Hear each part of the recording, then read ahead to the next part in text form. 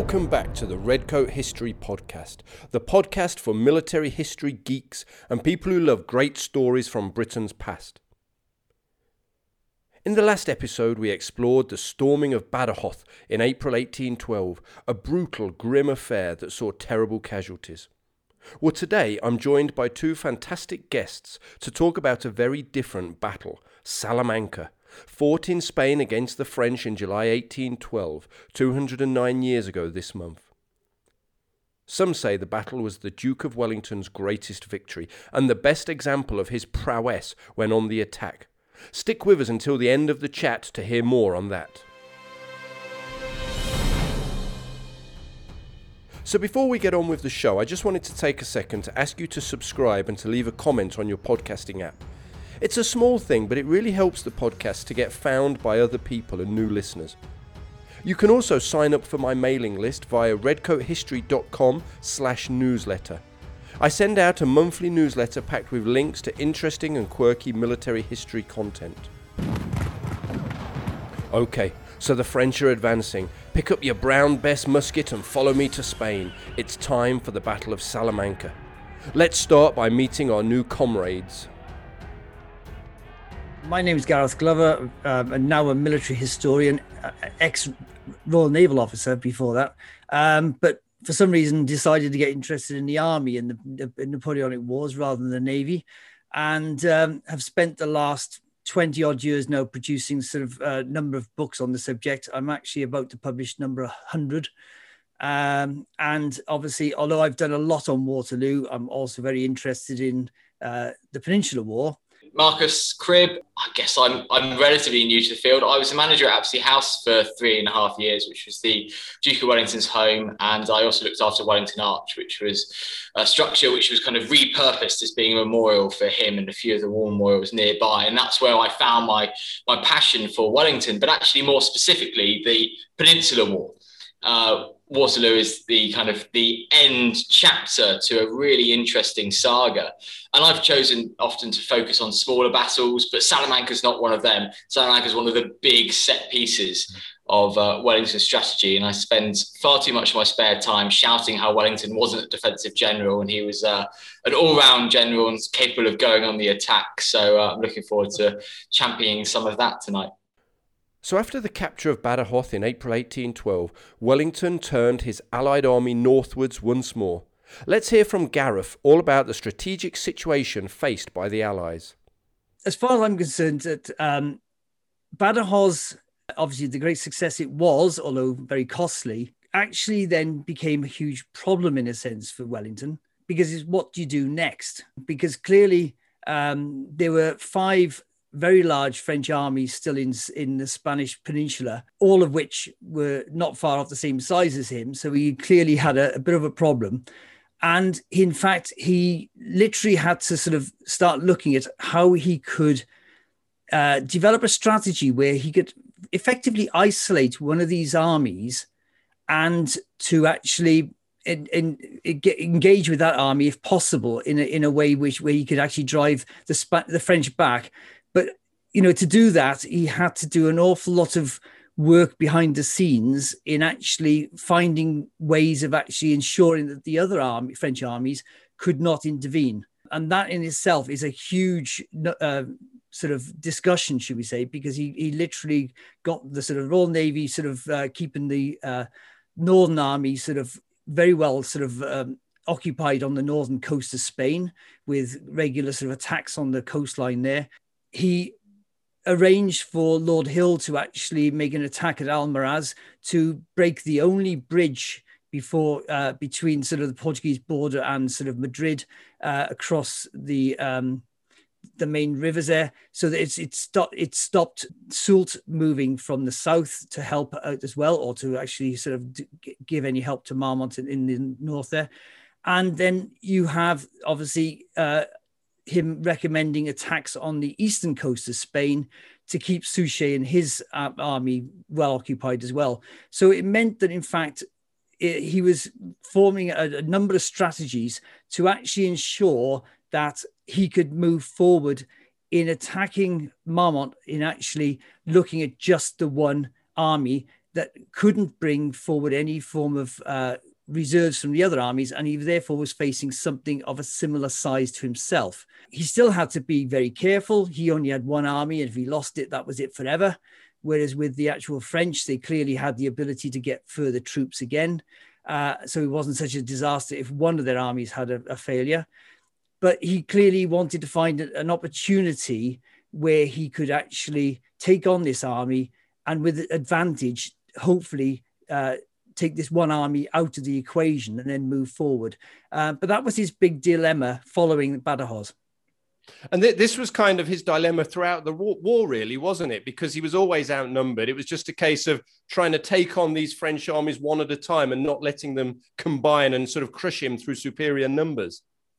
Absolutely. As I say, it's if you look at his correspondence, it is absolutely filled with schemes and demands of government and of other politicians, etc., in other parts of the world, and whatever, to actually just constantly look at ways of getting the different French forces to be pulled in different directions, with the whole intention of isolating single units, which he has then a chance of taking on. Yeah. So he manages to get Marmont to get his army together near Salamanca. Was there any particular strategic reason the two armies came together close to Salamanca? Do you know?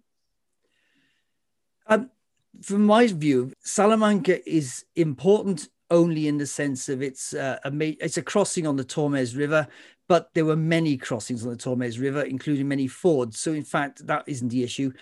It was the only major settlement which could be used as a base camp by the French in an attempt to regain Rodrigo and actually invade the northern half of Portugal. So really, to be honest, it was useful to get the French out of Salamanca for that reason, because it removes their localized threat. But beyond that, it's not, to my view, the most important part of why they were there. That battle could have happened anywhere in a 100-mile radius of that, because its circumstances to some extent brought them there. And the two armies had sort of been in that area since June, hadn't they? Sort of well before the actual, Battle of Salamanca that we think of. Mm-hmm. What had been happening? Had there been a bit of cat and mouse going on? Absolutely. Basically, there were long periods where the two armies even marched alongside each other to an extent, sort of half a mile apart or whatever, occasional cannon fire at each other or a bit of skirmishing, but the entire armies marching alongside each other, trying to constantly outmaneuver the other one. So to get onto the other's sort of lines of communication, etc. The French were doing that particularly, trying to harass sort of Wellington into retreating back into Portugal because he felt his lines of communication were under threat. And so it was a complete cat and mouse game, which went on for weeks. Both commanders had at times opportunities when they didn't even realize they had a local superiority and could have even won a major battle before Salamanca happened. But they didn't take the opportunity. It was only at Salamanca that finally one of them actually did take it. Well, in the longer build-up, you've got about 6 days of this, of them marching in parallel, the troops often being well within eyesight of each other. And kind of, if you can imagine being the British redcoats and often the green jackets out the front of this point, they're actually looking over their left shoulder and seeing Marmont's troops looking over their right shoulder in response. And they're not quite within, musket shot of each other, but certainly they could stop and start an engagement. And they're not quite yet probing, but they're just looking for an opening at any one point. And this is coming back to something I said earlier. We often get described Wellington as a defensive general. And here he is on a linear move for several days. And it doesn't quite happen until the battle itself. They are looking for these openings. It actually leads to some interesting examples. The night before the battle, there's a terrible thunderstorm. And Gareth's written at lengths of the Battle of Waterloo, and they had a torrential downpour on the 17th of June. And we had this huge thunderstorm the night before the battle, and actually several horses bolt from various dragoons encampments. And I think from one regiment alone, 18 men from the Dragoon Guards actually get trampled by their own horses, and they lose about 30 horses. So they get these it's really strenuous circumstances where the men are marching through really dusty, terrain. It's the height of July, in woolen uniform with, if they're lucky, with a felt shako on to give them some cover from the sun. And then at night time, the torrential downpours on the Spanish plains. So for themselves at a kind of a micro level, it's actually a really unpleasant campaign. And would it be fair to say that Wellington had kind of been outmaneuvered a little bit by Marmont at this point? It's getting close, but they're both looking for the opening. I would say that they're probably on a relatively equal footing. Marmont's done some good manoeuvring, but Wellington's still got some tricks up his sleeve. He's spread his army out, but they're still in a good contact with each other. One thing, maybe, Gareth, you can fill us in. Can you give us a sense, how big were the opposing armies at this point? I mean, what sort of numbers are we talking here? Actually, Salamanca is actually one of those where it's quite difficult to pin down the numbers of French there, actually. The nearest I can come to is it was pretty even at around about 50,000 each. But that could have varied on either side by about 2,000 or so. But really, to be honest, if you're talking the great number of things, it's a balance of things. It's pretty even numbers. The only thing that there's a noticeable difference in is the British, for very, very unusual for them to have a superiority in cavalry, and what you would expect as normal is the French had a great superiority in artillery. So there was some little difference between the two, but as I said, the numbers overall pretty similar. And Marcus, why on this occasion did the British have this superiority in cavalry? Because that wasn't necessarily the norm, was it? No, it wasn't at all. Wellington was always crying out for more things, and guns and cavalry were two of them, but he nearly always fought his battles on a back foot. And like Gareth says, they are, depending on all the different sources you put together, they're really close in many different levels. In cavalry, he's managed to draw together, he's managed to preserve. They've also managed to train up Portuguese cavalry, which is really key. It's something we've talked about before on this podcast. And the Portuguese, by this point, are really integrated into the army. They're actually doing independent brigades, and they're integrated into different elements. They are thought of as being every bit as good, in some cases better than the British regiments. So he's got a wide range of troops he can call upon. There is a Spanish force, but it's less key to lots of the story. And Wellington is liaising with them, with Miguel de Alava, who's a really interesting character because he comes on again at Waterloo and ends up being one of the few characters who we know who witnessed Waterloo and Trafalgar, and actually goes on to live at Apsley House. So that's why I like Miguel de Alava. But he's his liaison, and he's writing to him. So there's a whole mixture going on there within the armies. And he hasn't only just got larger cavalries. For once, Wellington's actually got good cavalry commanders. Since we've lost Uxbridge quite early on, and we've got both Stapleton and Cotton with the army, but we've actually got leading a brigade of cavalry a man called Le Marchand, kind of French-sounding name. He's from the Channel Islands family, and we have talked about him earlier on the podcast because he was the man who redesigned the British cavalry swords. So he's actually really there, and the drills that go with it. He's actually there on the battlefield at Salamanca as well.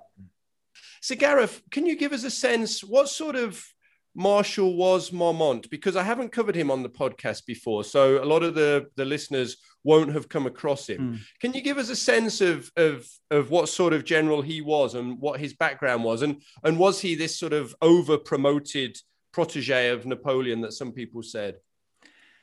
Yeah, no, I can't agree with that. He actually started life very early on at Toulon. He met Napoleon. And by the time he went into Egypt and into Italy, he was an ADC. And clearly made quite an impression on Napoleon. Although when the first marshals were announced, he was very upset when he didn't get one of them. So he clearly wasn't as good as some of the others at that stage anyway. I think the biggest thing you say about it, he then carries out a number of successful campaigns elsewhere. He was certainly in charge of the artillery at Marengo and did extremely well there. And after that, he sort of was involved mostly in sort of the top of Italy and into sort of what we know as Croatia, etc. Now, that sort of area. And because of that, taking the what was then called Ragusa, which is now Dubrovnik, he actually became the Duke of Ragusa.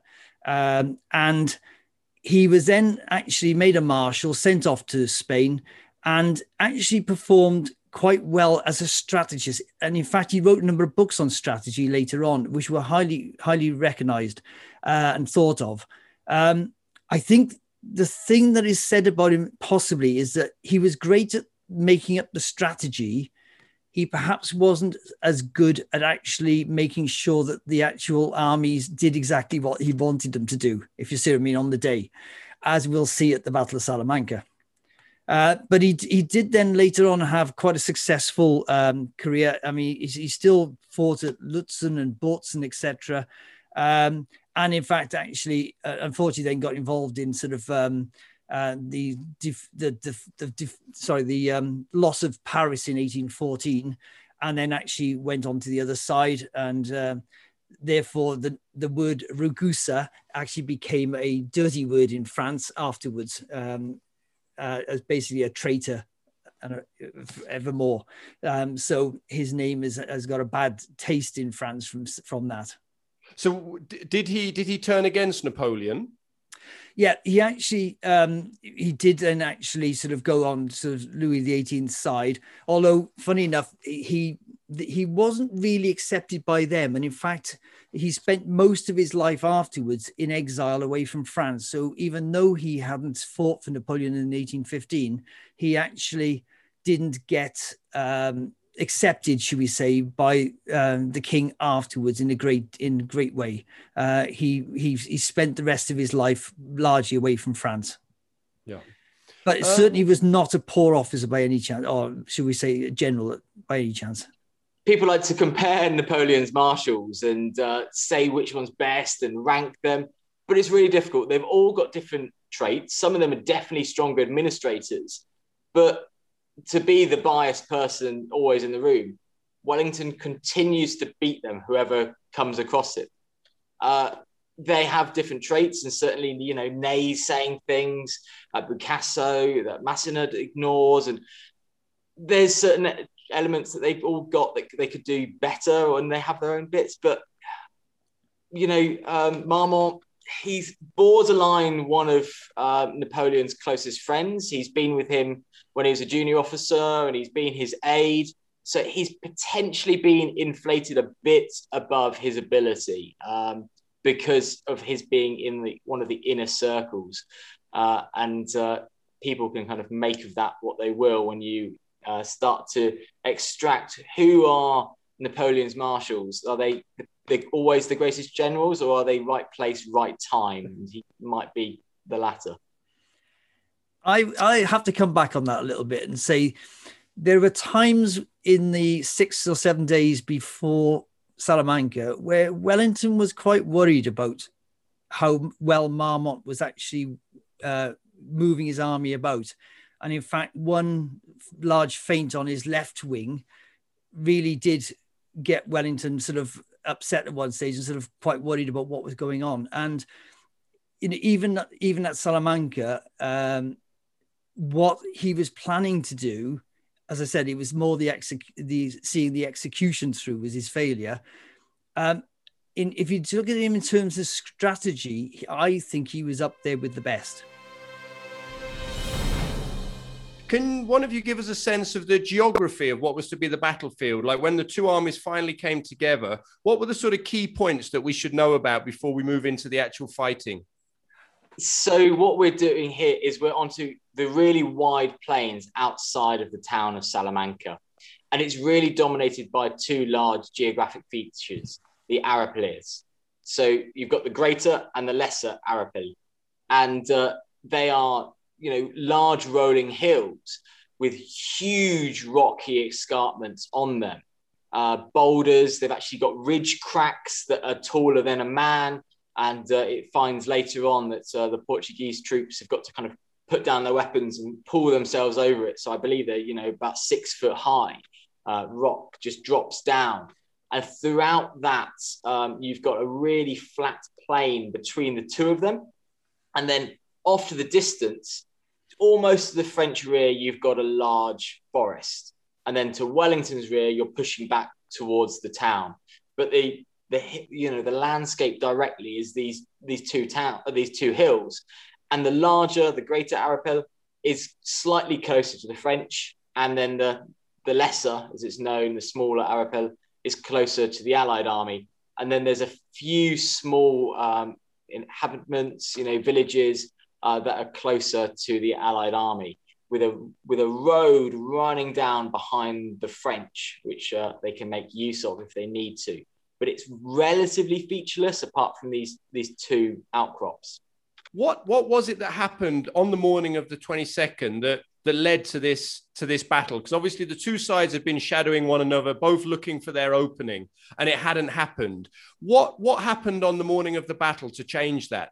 Marmont manages to keep marching from very early in the morning, from about 8 o'clock. They're up, it's long days, we're into July, and the French are marching, trying to sweep down from the east to a kind of southwesterly direction, kind of a long curve march.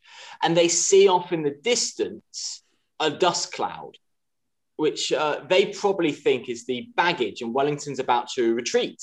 So they start to march faster, especially at the head where they get closer to this dust cloud. But it isn't. It's one of Wellington's divisions. It's the 3rd Division, actually, to be specific, under his brother-in-law, Ned Pakenham. And they're actually coming in, not marching away. So as they are marching forwards, they start to get strung out with the head of the marching column speeding up and the back still marching at the regular pace. And that causes, between the French divisions, gaps to appear. This is taking a little while. They actually push in, capture the greater Arapil from the Portuguese cacadors. They just get there beforehand, but they are strung out. And this gives us a really famous scene where Wellington's having a quick snack. I've just got to interrupt here for a moment. For any listeners of the podcast, ever since I've known Marcus, he's been wanting to tell me this story of the chicken leg. So I can't believe that we're finally at the famous chicken leg moment. So Marcus, please take it away with the chicken leg story. With the Salamanca chicken leg. Here we are. And it was something Wellington did a lot of. He ate from the saddle. Normally, he ate light snacks. He had hard cheese, hard-boiled eggs, bread, and cold meats in his saddlebag. But we think he just got down off the saddle. This story has been told so many times to different sources. It's always slightly told differently. And he's either sitting down with his generals surveying the scene, or he's actually stood with his spyglass surveying the land. And he sees this gap, and he's eating, and he's looking, and he's eating, and he's looking, and he sees this gap. And he asks his aide, "Do you see the gap?" He says, "Yes." He chucks the chicken leg behind his head, apparently, and goes, "By God, that will do," and orders the attacks. He orders everyone off to go and give the various orders, and he mounts up himself on Copenhagen and dashes off to the 3rd Division, several miles across the empty plains, outstripping all of his aides to reach the 3rd Division to give the order himself. He's a fantastic horseman. And so then he can then order in this kind of counter sweep. But yes, there's loads of different stories of the chicken leg and what people didn't dive into. Was it actually a chicken leg? Was it cold meat? Or was he sat down, or was he still in the saddle? But we're pretty sure he said something along the lines of, "By God, that will do," and did a dramatic gesture with his lunch. Well, I'm going to take that opportunity to throw that over to Gareth to see if he thinks that's an apocryphal story, or did that indeed happen? What do you think? How did you know I was going to question that? There is probably some basis behind it, as in he may have been resting, he may have been having sort of a bit of lunch or whatever it was, and something may have occurred. However, I do find it telling that all of the eyewitnesses could not have been there. I haven't found an eyewitness who was actually with him who says anything like it. And that is telling to me in the sense of, did it really happen, or was this a bit of a story that went around the troops over the firesides the night after, whatever? Who knows? As I said, I'd like to think there's a bit of truth in it, and some of it's true. You're right, Marcus. I mean, there's so many different versions. I was reading 3 this morning. One had a chicken leg, one had a piece of beef, and the other said he wasn't eating at all, he was drinking. So you tell me, by the end of the day. But they all tend to be people who have related it sort of 43rd hand, I think. So I as a historian, I have to say I take it, I would like to say it's true, but I take it with a pinch of salt.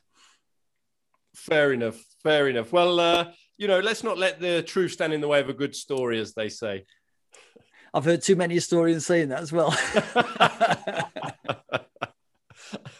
So at this point, could we say Marmont was being careless? Had he kind of lost control of his divisions at this point? Like, what do you think was responsible for this gap that led to Wellington's eureka moment? It's undoubtedly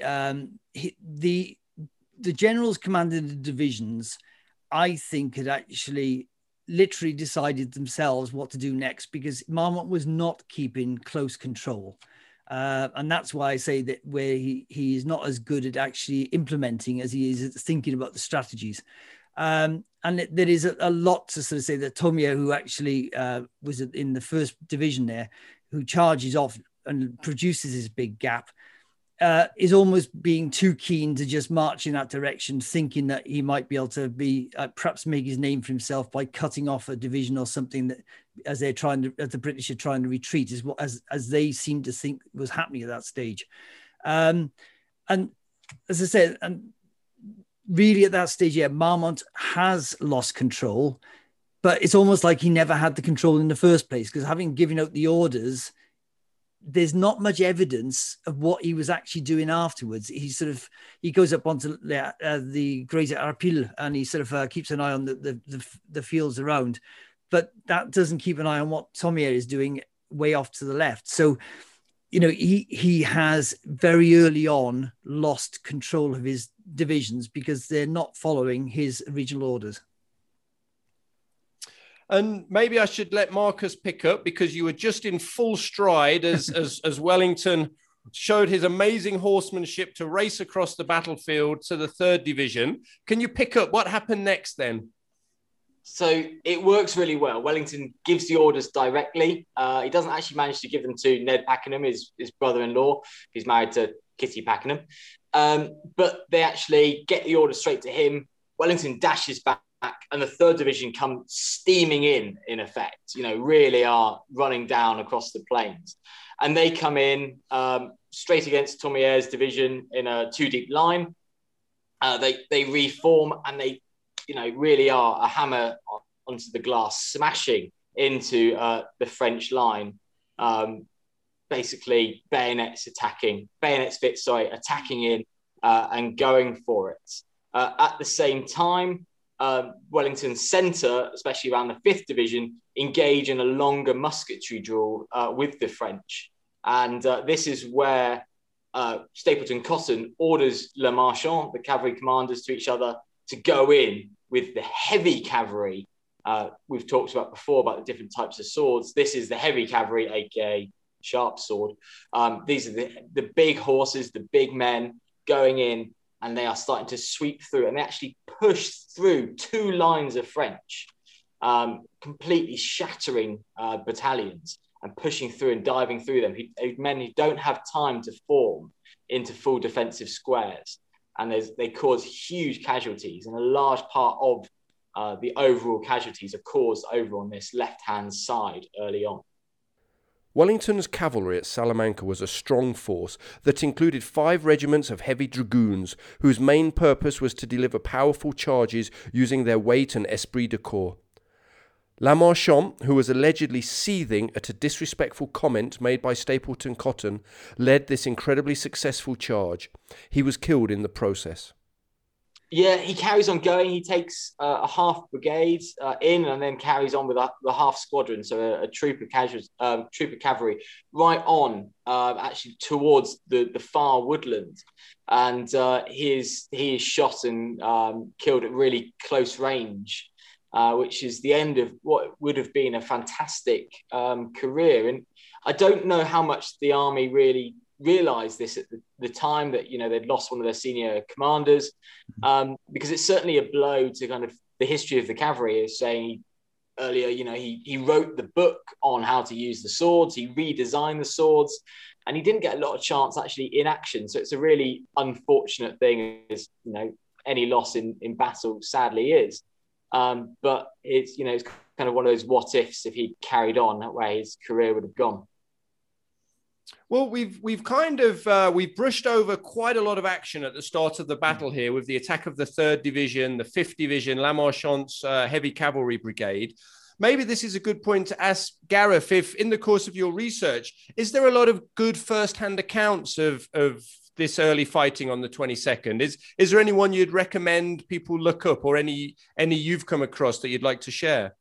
Well, I particularly like accounts where it's actually of the moment, should we say. And there aren't, funny enough, many great memoirs of the battle.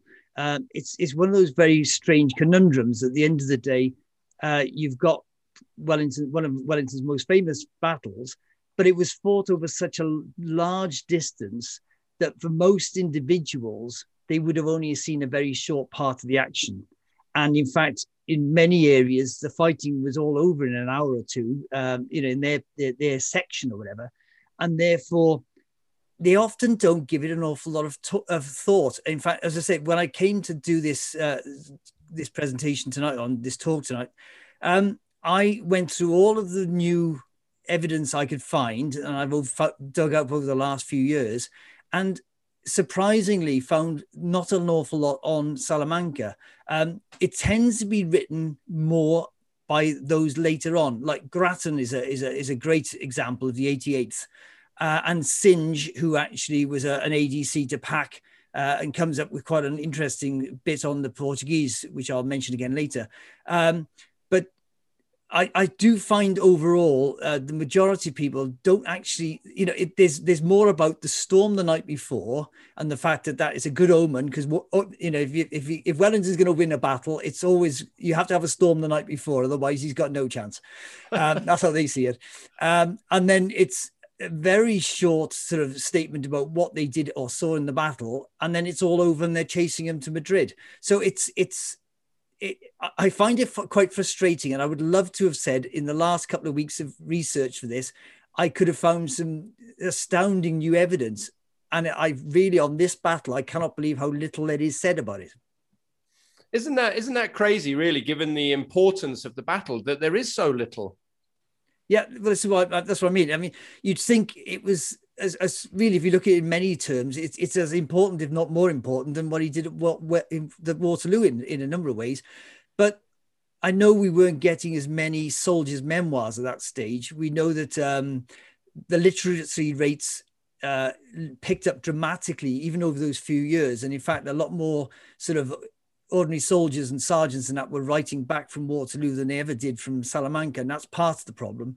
But most of them, unfortunately, also then wrote many years after the battle, and they get what I called Napierized, which is they actually have read Napier and then launch into a great sort of description of the battle, 99% of which they couldn't possibly have actually seen. But they use Napier, and therefore that becomes, again, a regurgitation of him and his errors in a lot of cases as well. Yeah. And just for any listeners who may not get the Napier reference, Napier, of course, was the great Peninsular War historian who served in the Peninsula himself. Was he with the 43rd? He was, and he was actually at Salamanca. Right. Okay. So would you recommend Napier's coverage of Salamanca? Is it a good one for people to read? No. In one word. Napier is pretty controversial. Yeah, you have to read Napier with a great bowl of salt behind you, because literally at the end of the day, he was very politically minded. He loved certain officers and he hated others. And it didn't matter how well he did in battle. If he hated you, your write-up on that battle was not good at all. And he therefore has to be treated with a lot of care, should we say. There are other historians like Oman and Fortescue that wrote in the early 20th century who you can rely on a lot more, although they're not perfect by any means, but you can certainly rely on them to be a little bit more impartial, should we say, than William Napier was. Can I just pick up those two points there? One, William Grattan is a fantastic read to cover loads of different battles from the 88th Connaughts, an Irish junior officer, and some of his accounts are just page turners. They are rip-roaring action. And then for anyone who knows Gareth's work, I'm amazed to hear him say that Salamanca is more important than Waterloo, given his amazing catalogue of works there. That's a real bombshell moment for many people who'll be listening, I'm sure. Well, we might have to come back to that, I think. Perhaps at the end, we can kind of recap as to how important Salamanca really was then. I think that's definitely one to come back to. Before we jump ahead then, let's just kind of sum up the early part of the day. So we've had this attack by the 3rd Division, then Leif's 5th Division. We've had the heavy cavalry brigade attack. Was the battle as good as over at this point? Am I right in saying Marmont had already been wounded? You know, was it 2 of his divisions had been chewed up, or perhaps you'll correct me on that, but, you know, some of his divisions had been chewed up. What was the state of play at the end of the cavalry charge there? I was going to say, it's something we hadn't covered. Marmont gets a load of shell bursts, I think, in his arm and towards his side and maybe his ribs quite early on. I think only an hour or two into the main part of the fighting. And he's injured.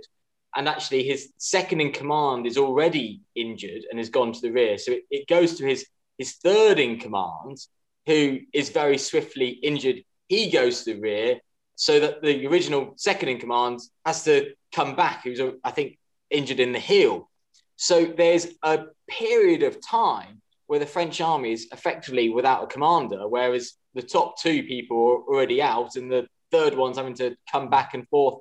So they do lose real impetus, and they're on the back foot, having to respond to this pressure in the centre, I would say, from the British infantry. It's not a full attack at this point. And then the 3rd Division are doing a full-blown, really dynamic attack on the flank. So they are actually putting in a lot, and the French are not used to being on the back foot like this. Many of their battles, they are used to kind of forming column and going in at great strength with their great elan. So to be on the back foot with no leader to direct them really does tell early on. And what can we say about the fighting spirit of the French at Salamanca? I mean, were these, the sort of the French troops of old, these veterans of Austerlitz and so on, or was this a bit of a second-class force Wellington was against? Do we have any information on that?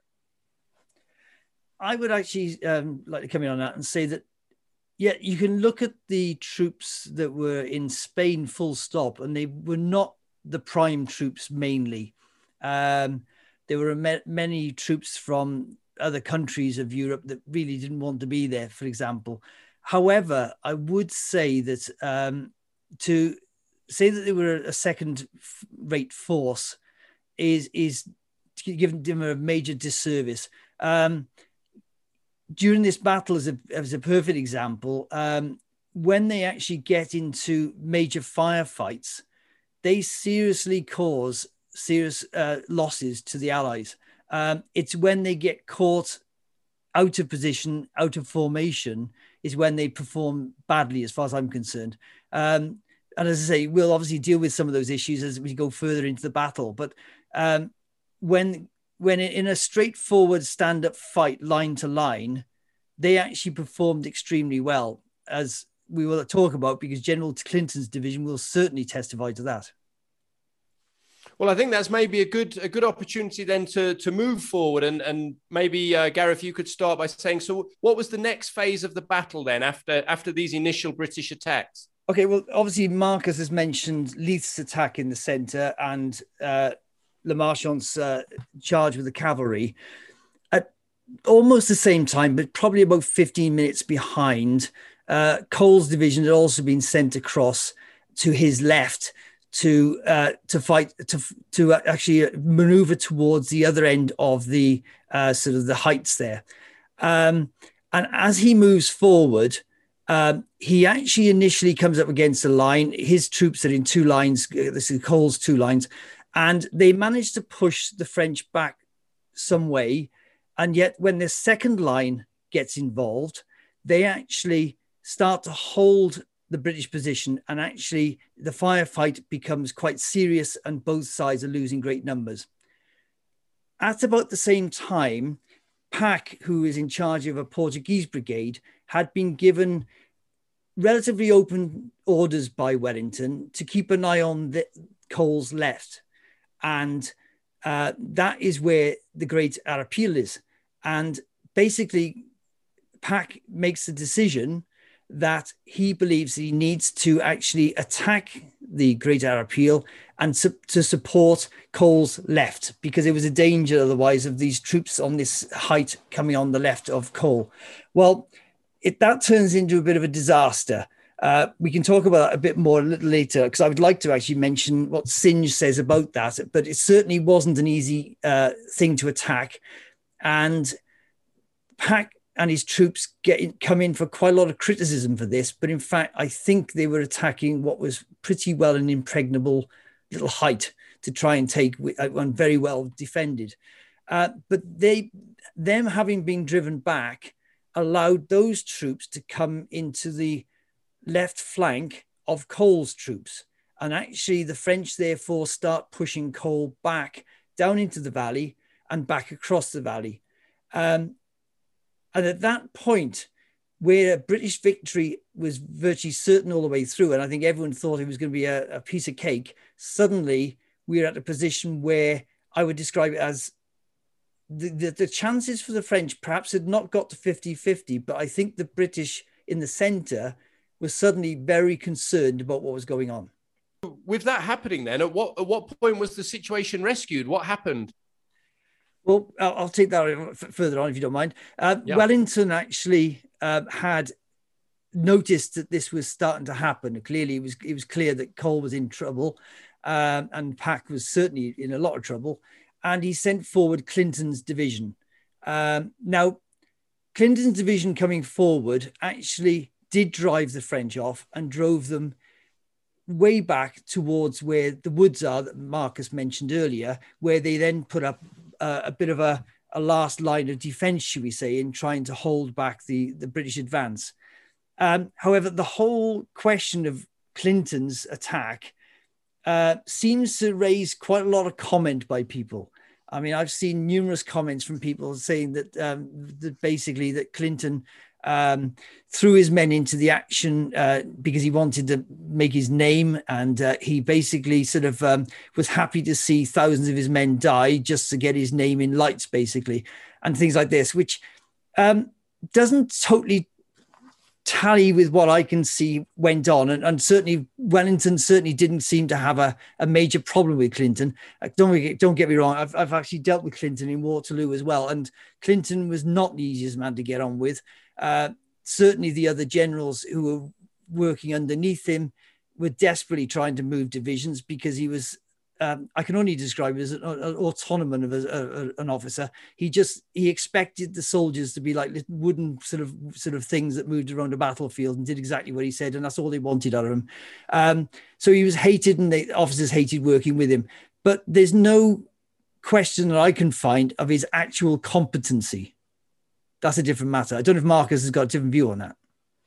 No, I don't think Clinton was incompetent. All of my reading shows that actually by the time he goes in, Clausel, who's now commanding the French army, has actually managed to organise this kind of, it's pushing towards a rear guard. I think you'd agree, Gareth, that they certainly form up a large battery of guns of somewhere in the region of 40 guns. And the French actually turn around effectively and open fire with muskets and cannon at really short range. And that stalls the attack and causes quite a few British casualties. So I don't think it's incompetency. I think it's that the British are now expecting just to kind of fix bayonets and sweep across the field. And the French, we always should give the French good credit. They are an incredible fighting force, that they actually hold their discipline when some of the men are streaming away, but the regiments that are still held together turn around and fight. And that then causes a kind of a secondary action in the centre between Pack and Clinton's units and the kind of the rear guard under Clausel. And Gareth, you mentioned there was an account you wanted to talk about. Is that relevant to this part of the fight? Well, it's just before, actually. It's actually it's a relatively short piece, if that's okay. But I'll just read out if I'm right to do it. But Captain Singe, as I said, was actually ADC to General Pack. So he's talking about the actual attack on the this height, which is a rocky height, which is extremely difficult to actually get at. And he gives it quite a good description of how difficult it was and how the French deployed to actually defeat their attack completely. This is the Greater Arapil, is it? Is it the Greater? Yes, it is. Yes. So if I read this shortest piece, if that's okay for you. So I says, at this critical moment, the head of Sir Noel Hill's column, which had followed me in support, was close up, and Hill himself called to me to ask what to do and what was before us, as he could not see. I said, be quick and let your leading company close up to this bank and fire away while the others deploy as fast as they can and fire as they get up. The enemy exposed, and we are protected by this parapet. So they're actually behind sort of about 4 foot of rock with the French just above them so they can fire at them. To my horror, Hill replied, you forget we are not loaded. Well, said I, we have no other chance. Load away as fast as you can. He gave the word of command and the men were in the act. I was addressing some few words of encouragement as well as the breathless state of anxiety I was in permitted me to do so. And my horse was falling as on the steep slopes. And 2 or 3 of the storming party were trying to scramble up the scarp we were trying to get up when the whole line opposed to us fired, knocked me over and literally cut to pieces the few that had climbed the wall. My thigh was broken, and in falling, having no hold of the saddle, I could not hold in any manner save myself. Ronald, this horse, made a couple of springs down the hill while I was falling, and this, together with the mangled bodies of those who fell back off the scarp on the heads of Hill's column, caused them to fall back in confusion while still loading. And as they were unable to do so fast enough, it caused a sensation of panic, which caused them completely to retire. So it gives you some idea of the confusing sort of battle it was. He does explain that Pack had decided to storm these heights in the same way they had done at Badajoz, effectively, which was don't get involved in shooting, go in with just the bayonet unloaded. As you can see, in this case, it didn't really work for them because the French stood on the top of this parapet and literally just sort of blasted them away. But it gives to me a clear indication that it was a very tough nut to crack. Whereas a lot of histories like to really sort of say that Pack's attack, yes, it may not be well organized and perhaps it should have been done better in some other ways, but clearly was not as easy as some people try to portray it as. And it's almost made as a real criticism of the Portuguese soldiers that they failed so dismally to actually take this height. And I think it's a bit more than that, to it than that. Yeah, I think it sounds pretty horrific having to clamber up sort of rocks as tall as yourself and then try and fight at the end of it, especially while carrying your musket. That can't have been easy. No. And particularly with them actually sort of firing in sort of volleys continuously at the same time. So it's, it would have been horrendous, I'm sure. Was the Greater Arapil taken eventually or the French just eventually withdrew? Effectively, yes, that's what happened is they sort of fell back to this sort of further line that Marcus was mentioning. And that really caused them to actually abandon it because they'd obviously lost those heights they needed to retire. So they then started removing themselves from there. So it wasn't taken in that sense. It was given up.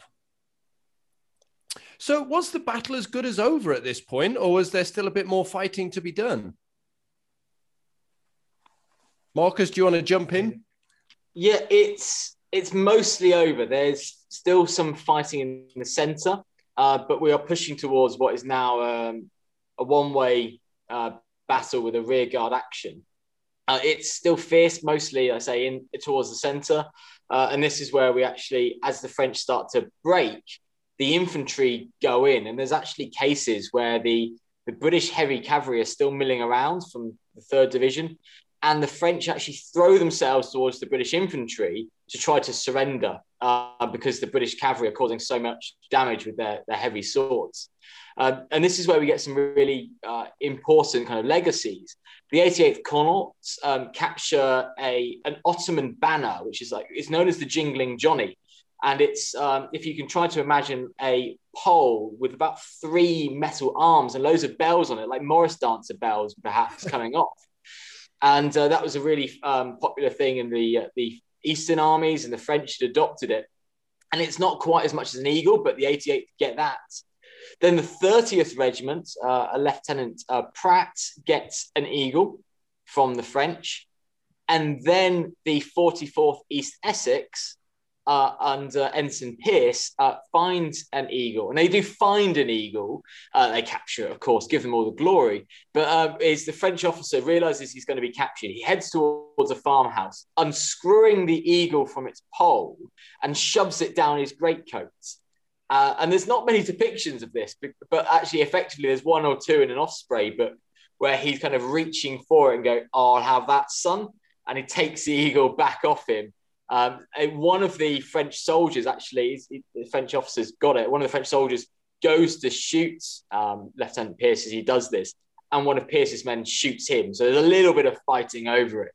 But it is him kind of realizing that he's going to get it captured. He's trying to secrete the eagle away down his jacket and run away with it. So that kind of highlights some of the tokens that are taken. And some things we've talked about in the past, I know, Christian, is that, the eagles are a great symbol of regimental honour and glory, and most of them are touched by Napoleon Bonaparte's own hands. So for their kind of worship of him as well, it gives them that identity and honour. So it's a great symbol for them. And so they're equally, for the 30th and the 44th, it's a great honour to have taken eagles at Salamanca.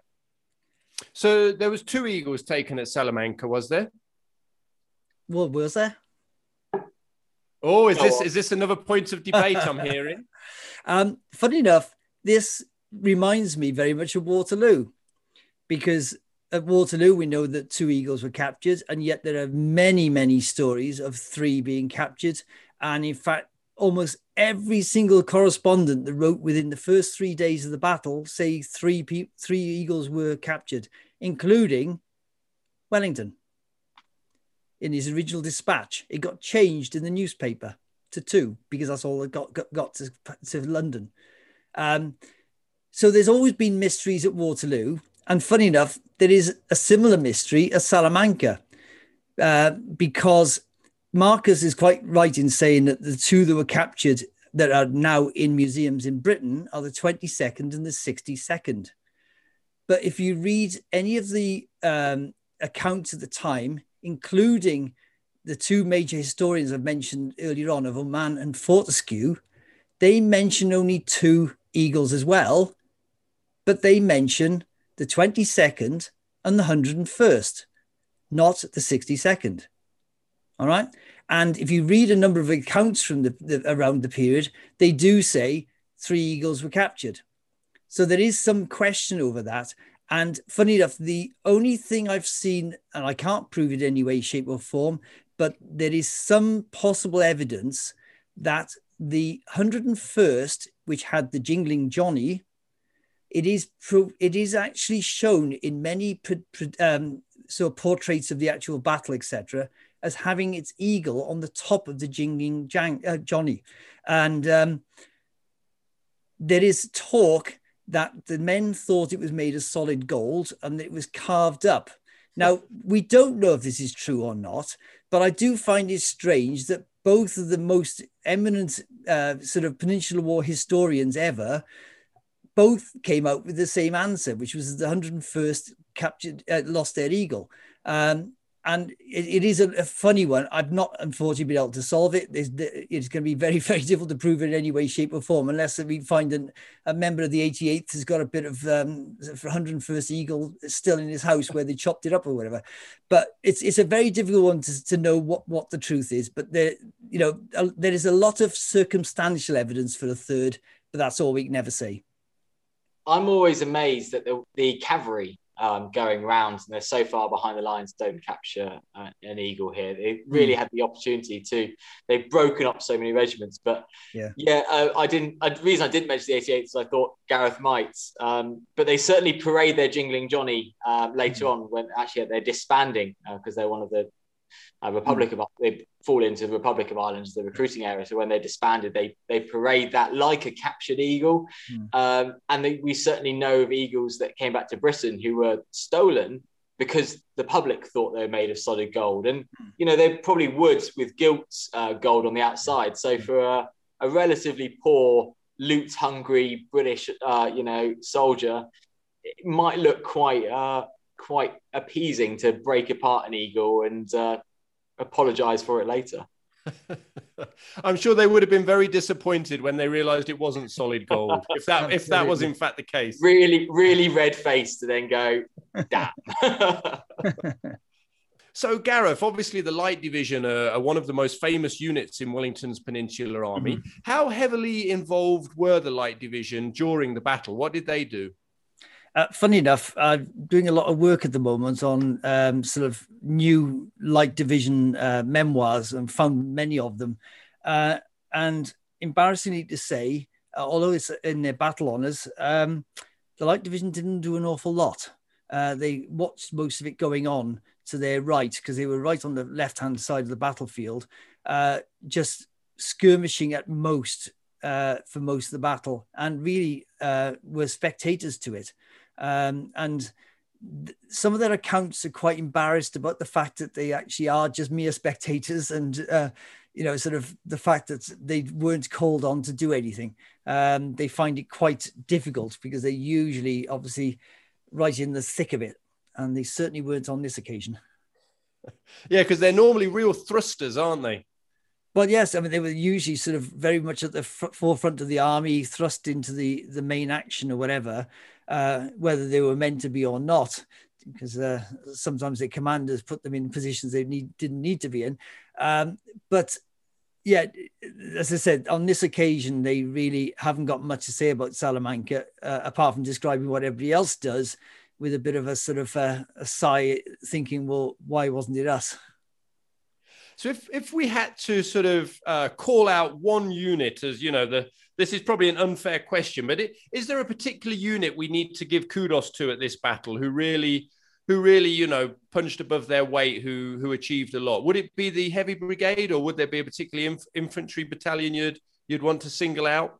Well, I don't know what Marcus was saying. My personal favorite in this is the 88th. I think that they really did punch well above their weight. A small battalion actually really made a huge impact on the battle, and whether they actually won an eagle at the end, I think they got one in the end, but who knows? But I think that they should get a serious mention. Yeah, I would have gone for the 88th Connaught Rangers. Sorry. But so if I can't go for the 88th Connaught, so they've been taken, they don't get talked about enough. I'll go for the 44th East Essex. Okay. For capturing an eagle. They go on and do a lot at Waterloo and Quatre-Bras especially, and they don't get much limelight. They've got a reenactment group today who are really nice gentlemen. So I think we'll give them some glory as a county line regiment. They kind of capture an eagle by slightly different means, which I think, and they hold the line, and the centre fighting is pretty fierce. So if it's the 88, if it's not the 88th Connaught Rangers screaming their Gallic war charges, then the quiet boys from East Essex, then maybe. Yeah, I've got to be fair to them. Unfortunately it's the only eagle in the UK that I haven't actually seen yet. I've got to get to Chelmsford Museum sometime because that's where it is. It is the quiet little museum, out of the way. And then, well, let's talk about casualties then, and maybe this one's for you, Gareth. Can you give us a sense of what the casualties were on both sides? How heavy were the casualties? Well, again, as per usual, French casualty rates is a bit of a finger in the sort of sky and just hoping for the wind to catch it. It's We know that their losses were in the region of 15,000. Okay, all told, but of that, 7,000 were prisoners. So around about 14 to 15,000. So around about 7,000 killed, wounded, and about 7,000 prisoners. So it's a sizable chunk of the army. It's a good third of the army. Whereas Wellington's force loses around about 5,000 killed and wounded. So even on the sort of killed and wounded stake, they certainly come out better. But what I would actually say is that when you look at the losses within the British sort of divisions, none of the divisions really lose more than about 500 men out of their 2,500, 3,000 men they had in each division, apart from Clinton's 6th Division, which actually comes in, as we've discussed, just at the end and has this major firefight at the end. But to give some idea as to how strong that firefight was and why I'm a little bit of a fan of Clinton on this occasion, not always, but on this occasion, is because the actual division lost over 1,200 men killed and wounded. Now that's more than double any other division in the entire army. And yet you've already discussed, Marcus and I have discussed these major attacks by these other divisions, and the losses are nowhere near the same. So, they get up to nearly just over a third, and it's not a million miles off, a half of their entire division is put out of action. So that's a serious fight they're in at the end of the battle when everyone's thinking it's all over. Yeah, I mean that's horrific because don't they say? And Marcus, you're a military man. You may be able to tell me if this is true or not. Don't they say that anything above 25% casualties for a unit is catastrophic and it loses any cohesion as a unit generally? I was going to say the cohesion after that level, because you're going to lose so much unit like kind of integrity there is going to be huge. But yeah. I mean, we've seen regiments come through early parts of the Waterloo campaign where the regiments have to go together. And then to link it into the Second World War, and more recent conflicts, if you're talking city fighting, you can expect 50% casualties moving through city fighting. So it's high. You're going to lose unit cohesion, but there are battles where they've sadly lost more. And on the reverse side, there are, so many French casualties taken between that and Garcia Hernandez. It does show it as a great victory as well. So at this point of the day, then, is the battle? Are the French now completely, retreating, and are they a spent force at this point, or is there still further fighting during the course of the night and into the next day? Do you want to cover that one, Marcus? Well, short answer, yes, they're both. They are relatively spent force.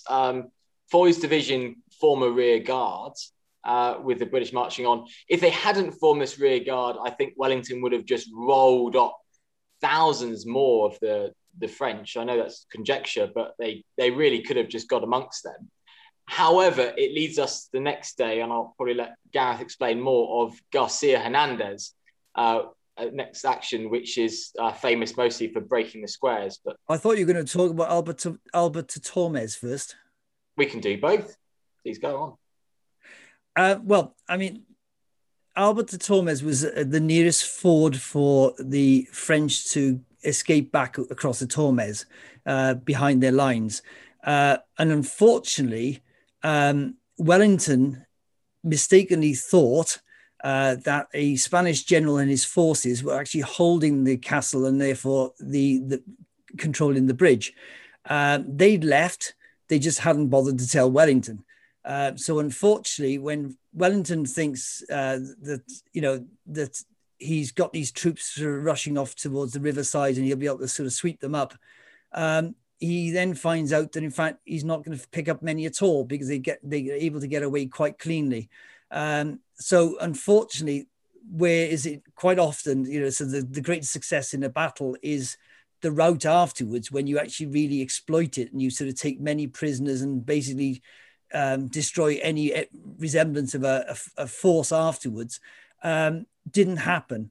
And it all happened through a complete, well, I'd like to say, to be nice, I would say an accident, but I'd actually say, you know, there's a bit of incompetence in there, basically, because if he told Wellington, he'd have known what was going to happen, and he could have sent perhaps his cavalry to ensure that there was no way through or whatever.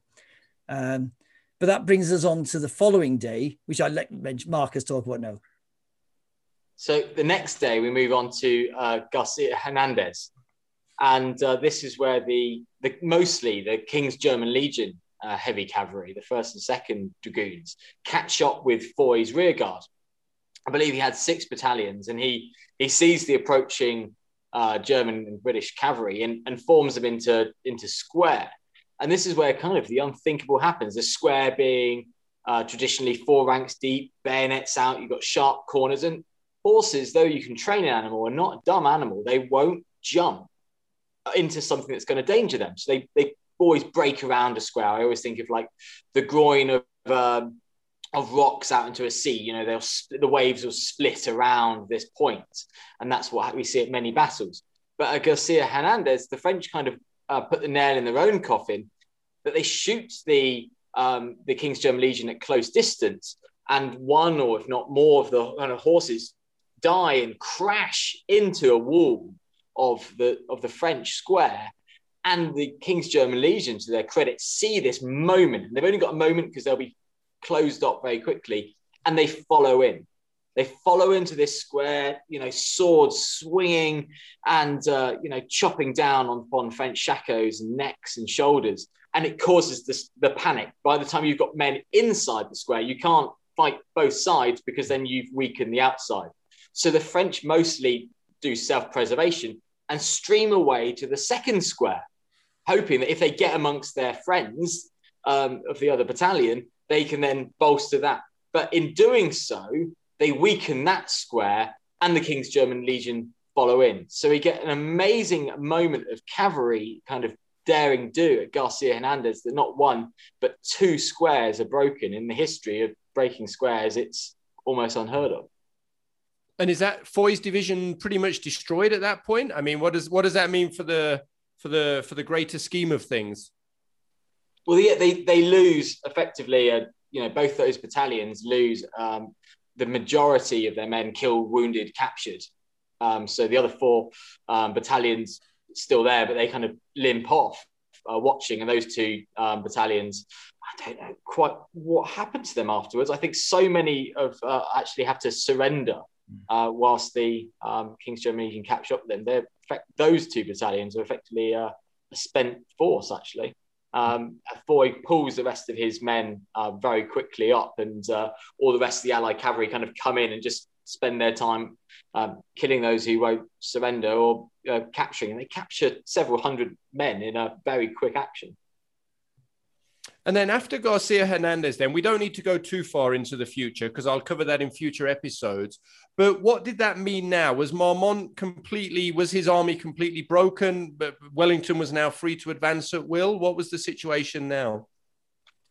So Marmont's having to really beat a hasty retreat. You've got Soult in the south besieging Cadiz, and he actually eventually has to release that siege on the city. But there's still a large army actually with Joseph Bonaparte down to the south, and Wellington's got an opposition force to the north. He does, however, able to march in and liberate Madrid. Now, unfortunately, the overall campaign is as these actual 3 armies of Soult and Joseph and the army of the north actually manage to congregate, Wellington, as always, is going to end up outnumbered. And what he can't do is have all these 3 armies congregate back together, and he'll be vastly outnumbered. So he liberates Madrid. There's a huge celebration in the city. It's added things like the Portuguese centerpiece at Apsley House, where they actually have the Salamanca, and they've got on the next plate Madrid as a victory. However, he doesn't hold it for very long, and quite soon afterwards he realizes actually he has to move back, and he's got the safety of Ciudad Rodrigo and Badajoz on the borders, and he's going to have to head west actually towards the safety of kind of those cities and those forts. So he has a great uplift, but it's just not going to last very long because, as always, in the peninsula, the Allies are outnumbered.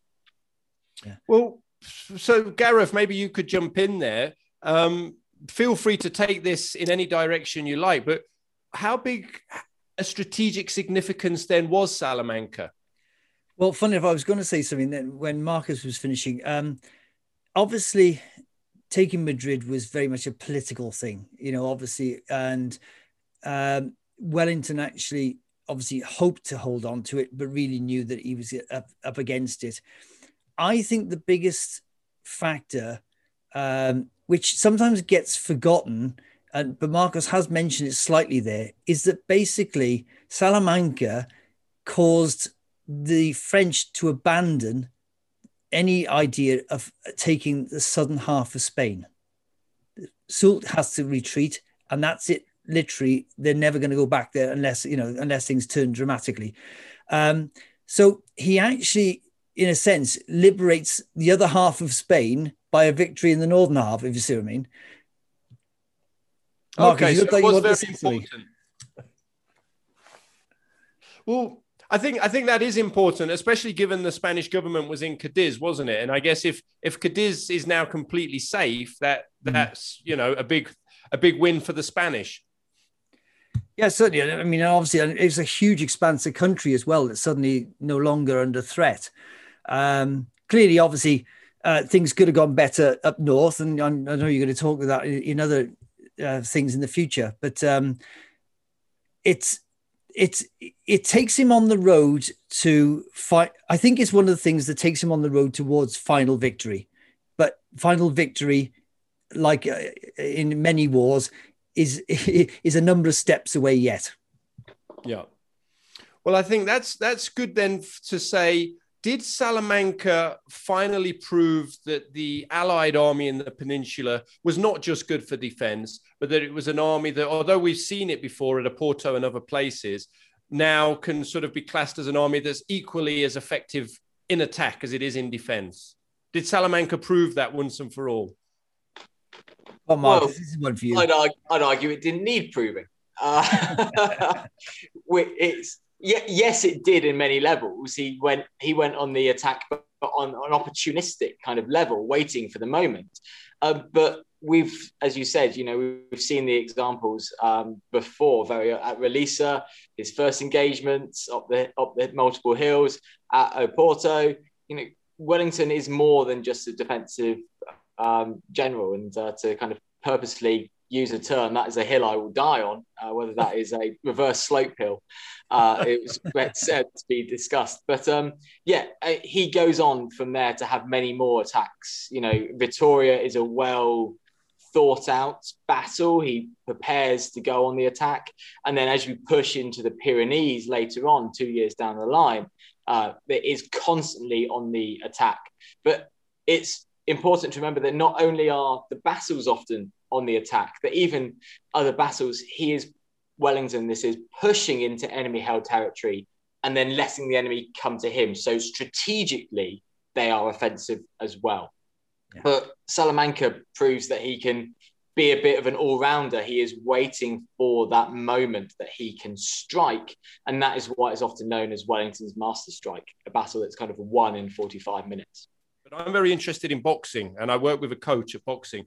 And I've really started to appreciate Wellington's strategy a lot more through some of the training I'm doing, in that essentially I think of Wellington, he would dominate his opponents through his footwork in a way, wouldn't he? He would outmaneuver them and use his sort of fancy footwork to kind of get around the sides and make them uncomfortable. And they're like, what's he doing? And they'd take a big swing at him and he'd just kind of slip it and look for his own counter. And I can really see the sort of parallels to a boxer, I don't box, but I can certainly see that it feels like more like Sun Tzu. He's fighting battles when he thinks he can already win the war. And when he's pushing up into enemy held territories and all of a sudden, 2 or 3 armies are coming towards him, he's not going to fight that battle because he knows he'll lose, or he knows he stands a really poor chance. So he'll fall back. That's why we have things like the Lions of Torres Vedras.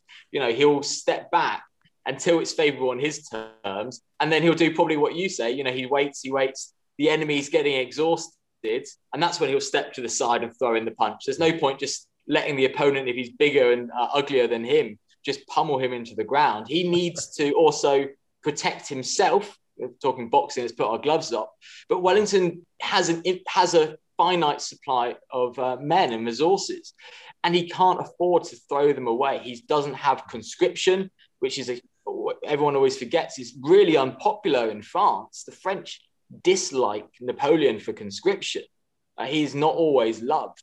And he's bleeding France dry. And by 1814, the conscripts are young or old.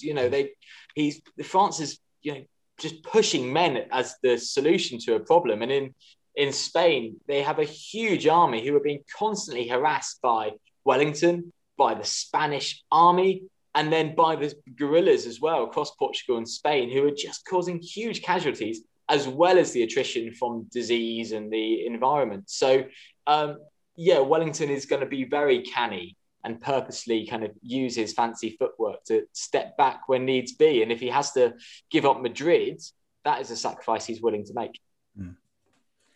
So I wouldn't disagree. Sorry, Gareth. I wouldn't disagree with anything Marcus has said at all, but I just want to bring in one other comment.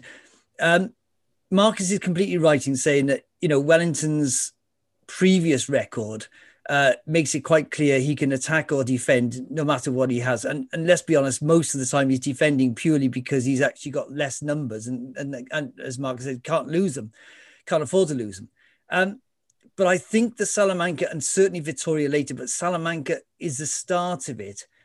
It's when the rest of the European allies and potential allies of the future start seeing as a Britain as a realistic possible force as an army. I think up until then, most of the battles they fought in Spain and Portugal are actually, as far as they're concerned, small affairs. This is the first big one that actually makes noises in every sort of corridor of power throughout Europe, and suddenly makes him very much more a sought-after general. So let me follow up on that then, Gareth. Could we go as far as to say that this was Wellington's greatest ever victory, at least on a technical level, if not strategically? Oh, you're asking a Waterloo man here, that one, exactly. Clearly, you have to put it at the top. I struggle to put it higher than Waterloo only because of its what that achieved as well. But I certainly put it on a par. There are reasons for putting it higher, but I struggle to do so. That's my bias. At the end of the day, there are other battles, and certainly Waterloo is one of them, where also massive gains are produced out of it. And if anything, let's be honest, there were more specific gains from Waterloo than any other. So, in that sense, that's got a little bit of an advantage as well. But certainly they were very different battles. This is a battle of him showing opportunism and actual really going for it when he has the opportunity. Whereas Waterloo, as he admits himself, is a slugging match. And it was him just, giving more bottom, I think he says at one time, than Napoleon did, if you want to work that out. But at the end of the day, it's, I put it in that great pantheon. I don't like to put one on top of the other particularly, but I would put it in that top, three of his battles. I think it's possibly fair to say to Gareth there, Salamanca is probably tactically a better battle because he's having to go and use initiative and go on the advantage. But strategically, Waterloo resulted in more. We finally got rid of Bonaparte. But tactically, Salamanca is fantastic, and it's a really short engagement as the main fighting goes. There's not always lots to talk about because some of the battles over very quickly, and certainly certain bits of people's fighting's over. But it's one up there. I mean, if you start listing Vittoria and other battles, Fuentes de Uno is never going to be one of his great victories, but Salamanca is, Vittoria is, and then I'd argue, it's not going to be a surprise to you, Christian, but I'd argue Porto is because it's one of the least bloody. I just have to throw a say into as well from India because that's another huge win by him. And the odds are 8-1 or something. Yes, they're hard to calculate, but yeah. I mean, obviously, I know you know people will denigrate the force he's against, etc. But no, no force at 8-1 is likely to lose. It's one of those things that we put Napoleonic historians into a room and we argue Wellington's greatest victory, and it's because he has so many. He only really lost rearguard actions in smaller battles. He never really lost a pitch battle, and something that people will be interested in. He wasn't great at sieges, but his pitch battles, he fought them on his terms, and so he fought them to win. Yeah. Brilliant. Well, I think before we wrap up, Marcus, I understand you've got a live